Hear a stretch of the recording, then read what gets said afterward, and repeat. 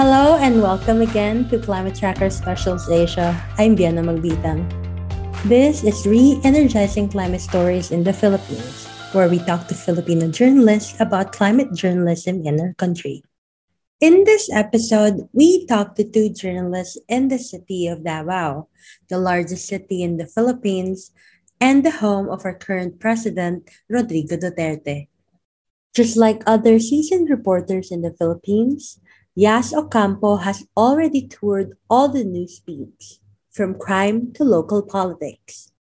But he said he is passionate about environmental stories the most. His editor, Marcos Mordeno, is a veteran environmental reporter who has also collaborated with non-government organizations. We talk about why they think writing about the environment is important, especially in a city where all eyes are glued to local politics. We now have journalists from Minda News to join us in this episode.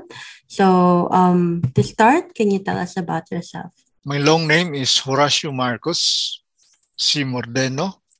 In short, Boy Mords. I started as a freelancer way back 1980s, tanda na no? Writing for contributing to Malaya, Inquirer, and other publications in Mindanao. But I shuttled between being a journalist and working with NGOs, in particular, human rights and environment ng mga NGO. Long and short ng aking professional story. I also work as correspondent ng Philippine Daily Inquirer for 3 years yata yon until I resigned and co-founded what we now call Minda News, based in Davao City. Simulat sa pulpa, parang dahil siguro sa background ko sa environment NGO, kaya naging close sa akin yung issue ng environment. Siguro kahit i-inventory ko yung mga stories ko, ever since, parang a good percentage would fall under the environment theme. Nawalan ako ng oras masyado na magsulat dahil napofocus sa pag-i-edit at mga research. But gusto ko talaga yung makafocus muli on writing stories about environment, particularly tungkol sa theme ng climate change. How about you, Yas? So my name is Sir Jason Ocampo. That's my actual name, and I don't use it for my byline. My byline is Yas Ocampo, kasi it's easier for conversations. And then I've had at least 12 years of experience writing for newspapers like Mindanao Times, Manila Standard, and Manila Bulletin just recently. Right now, I'm the social media specialist for Minda News. My experience really is medyo wide din as a field reporter. Wide meaning marami akong beat na natawid. So, primarily yung pinaka-specialty ko is legislation. Pero for the past 10 years, I've been covering City Hall at Davao City. So you can imagine the gravity of that since I've been following the Dutertes for the past 10 years until recently lang. But behind that really is following the paper trails then as well. So I was trained by my editors especially from Mindanao Times, to really follow the paper trail, because I believe that the stories are not just what the leaders tell you. You have to look at the paper trail. You have to look at how policies are made, what are the influences. And so nung nilipat ako sa general beat from governance, nag-thrive ako to some extent because I was writing stories that nobody else was following because everyone was at City Hall, but I was hanging out in places like the City Health Office or the Sanitation Department or the DNR, yung mga ganong Tapos for a while I had department heads on my speed dial like Senro, mga city environment officials. Ganong level siya kasi I could ask them questions that I guess nobody else could at the time, because everyone was really just tailing the main leaders. But I figured, kasi our newspaper could afford it at the time, we had like reporters for every beat. nag-thrive ako even if medyo mabigat siya na beat kasi I figured sunod-sunod din naman siya eh. So for those who are unfamiliar, the general beat really is the everything else beat. So there's governance, there's justice, there's security, and the general beat is basically sa case ng newsroom ng Mindanao Times, it was um, health, education, and environment, among others. Yun po yung background ko sa environment reporting, including science and health. 'Di ba may science pa? Because no one was really writing about it, and I felt that it was an underreported, parang siya, underrated pala, sorry. It's an underrated beat with underreported topics, and for a while tumambay ako doon, siguro mga 2 years, 3 years ganyan. Ayun po yung writing background ko when it comes to climate. Yeah, so basically, why did you enter this fellowship? Like, why do you want to write about climate now and renewable energy in Mindanao? I guess in my case, ang desire to write about the climate and the environment, siya eh, it's not something that that came out just recently. Parang siya eh, coming from Davao City, a place that once prided itself to be a green city. Like, it had trees and it had trees and beaches and all that.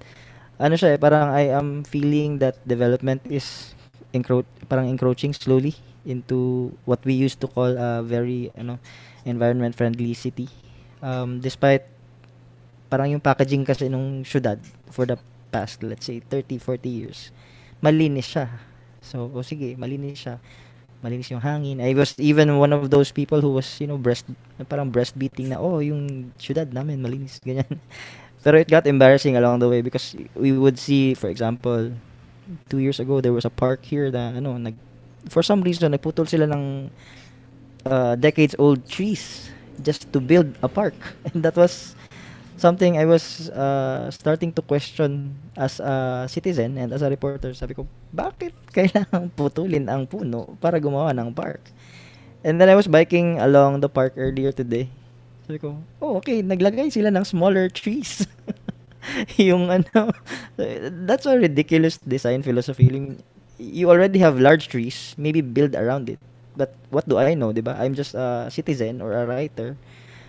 Maybe they know better because they're the construction and arborists. Sila siguro ang magaling. Pero on the surface level, those were really large trees. You could not even hug them. Parang siguro, if you could hug them, mga 6 na tao kayo bago mo ma-encircle yung puno. So, yung mga ganong issues. And then, recently, we used to have beaches where you could bathe. Parang, ang tawag dyan, di ba, recreational beaches. No more. In fact, na siya, yung buong Times Beach na tinatawag ngayon, it's now the site of an ongoing coastal road project. Kasi, na talaga siya, hindi na talaga siya suitable for recreational use. But I grew up there. Can you imagine, before the days of, we had to go to Samal. We have to go to Samal now, Samal Island. Across the city, we have to ride a barge and so on. That day, we just rode a jeep or drove our cars, and then as a family went to places like Times Beach. Nabutan ko yung childhood na pwede ka pang maligo sa Times Beach, and relatively medyo malinis pa siya, or did we know any better? Pero yun nga, yung history niya, nakita kong namatay yung dagat. Siya, yung mga tipong black sand. And as a logical human being, you would know that it's not clean anymore kasi dagat na amoy something else, 'di ba? So yung mga ganun. What else? Yun lang siguro. I think siya, call it romanticism. Siya, it has influenced so much of my writing about the environment. Kasi parang, 'di ba? How could you still claim to be that city that has pawikans, 'di ba? Pawikan nesting sites. And then you do this, 'di ba? So, but really, to be humble about it, maybe the policymakers know any better, or maybe the citizens should be more patient for development. But diba, you're seeing the effect eh. And it's hindi siya gaanong naisusulat kasi napapansin ko po na may gap siya. And I feel like this is one of those opportunities.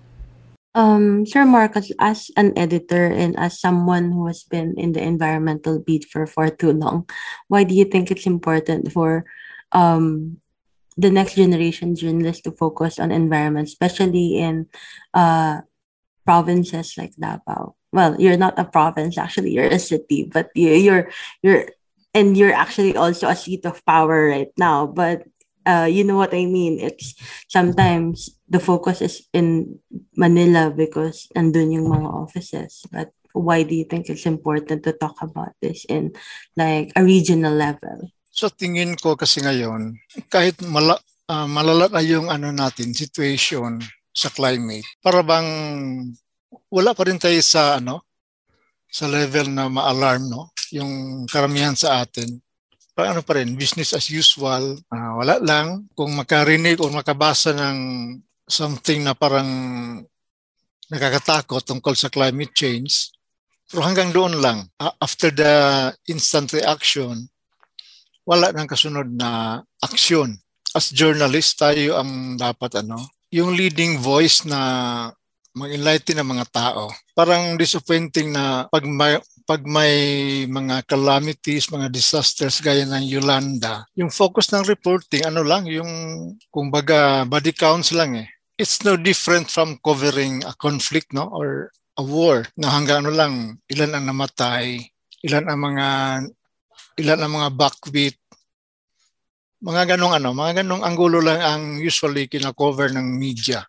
No, kahit yung mga malalaking media, so to say. So sayang yung natin, yung influence as media na ma-educate ng mga tao. So siguro we can trace that it's not the fault of the journalist per se, pero siguro tayo rin sa nasa NGO, meron din kakulangan dahil wala tayong masyadong effort. Kung meron man medyo kulang na mabigyan ng ng mga opportunity ang media na parang makapacitate sila on how to, no, yung how to sa reporting ng climate or environment ng mga issue. Parang ganun ang role ng NGO. So I cannot really blame my fellow media workers kung ganun ang nila.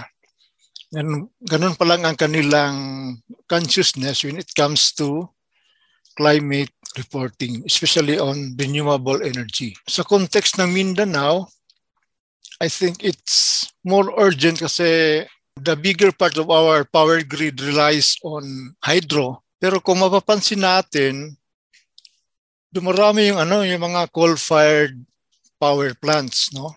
Sa Sarangani, sa Misamis Oriental, meron na rin sa Zamboanga at sa Davao City, di ba? Sa Iligan at Lanao del Norte, ganun din. Meron na mga coal-fired power plants. So it's frightening na kung kailan naging grabe na yung effect ng climate change, saka naman mas dumarami pa itong yung mga non-renewable sources ng power natin. It's like a David versus Goliath battle kasi yung mga nito, yung mga may-ari ng mga plantang ito, well-connected. Connection na parang mahirap nating banggain yung mga ganong klaseng mga structures. Pero ganun pa man, kung well-organized yung media, well-informed and well-educated sa mga issue natin, I think we would at least make a dent on how we should develop our power sources in the future, kung saan dapat ang direction natin when it comes to energy source development. So how about you, Yas? Have you actually experienced this kind of challenges in your reporting? As somebody from the community papers, parang yung part na yan, na-filter na siya sa editor.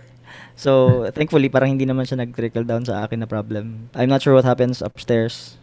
I mean, the metaphorical upstairs because we were all in the same office.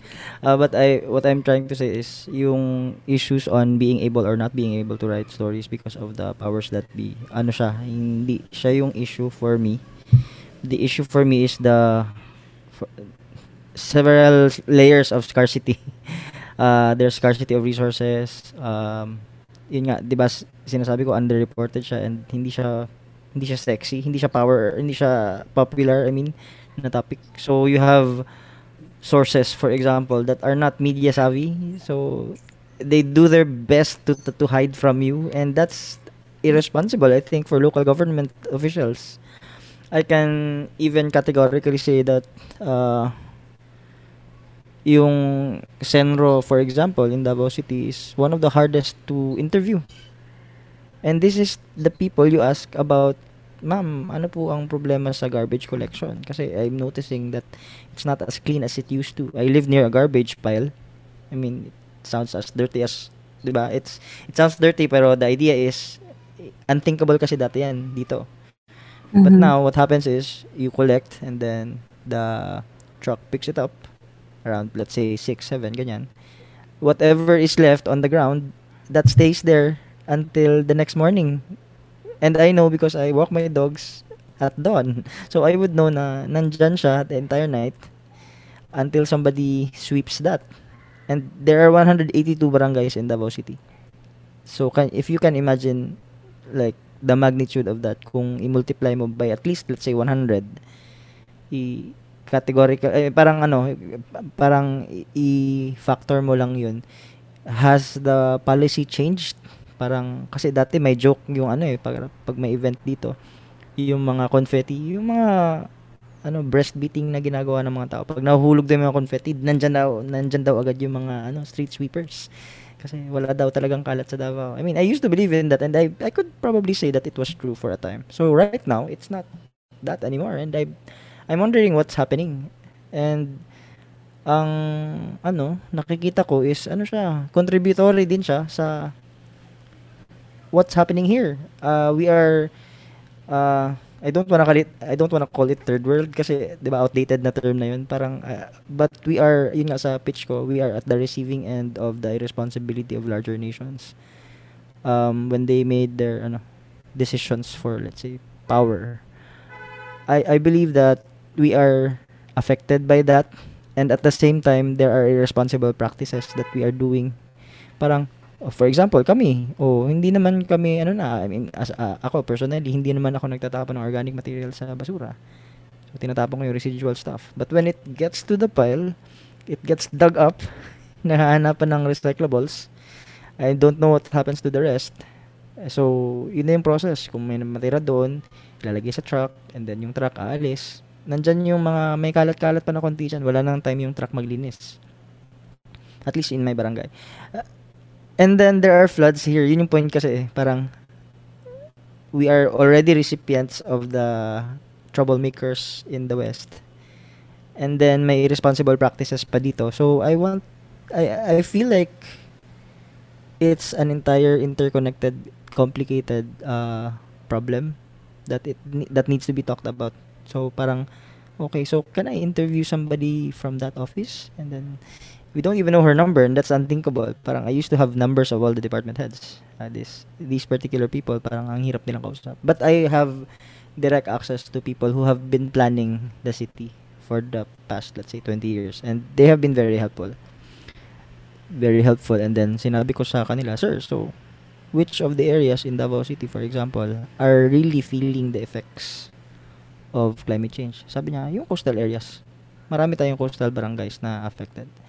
Kasi every time bumabaha dito, whatever the reason, let's say tidal or ulan, naka-alert na yung mga barangay rescue people.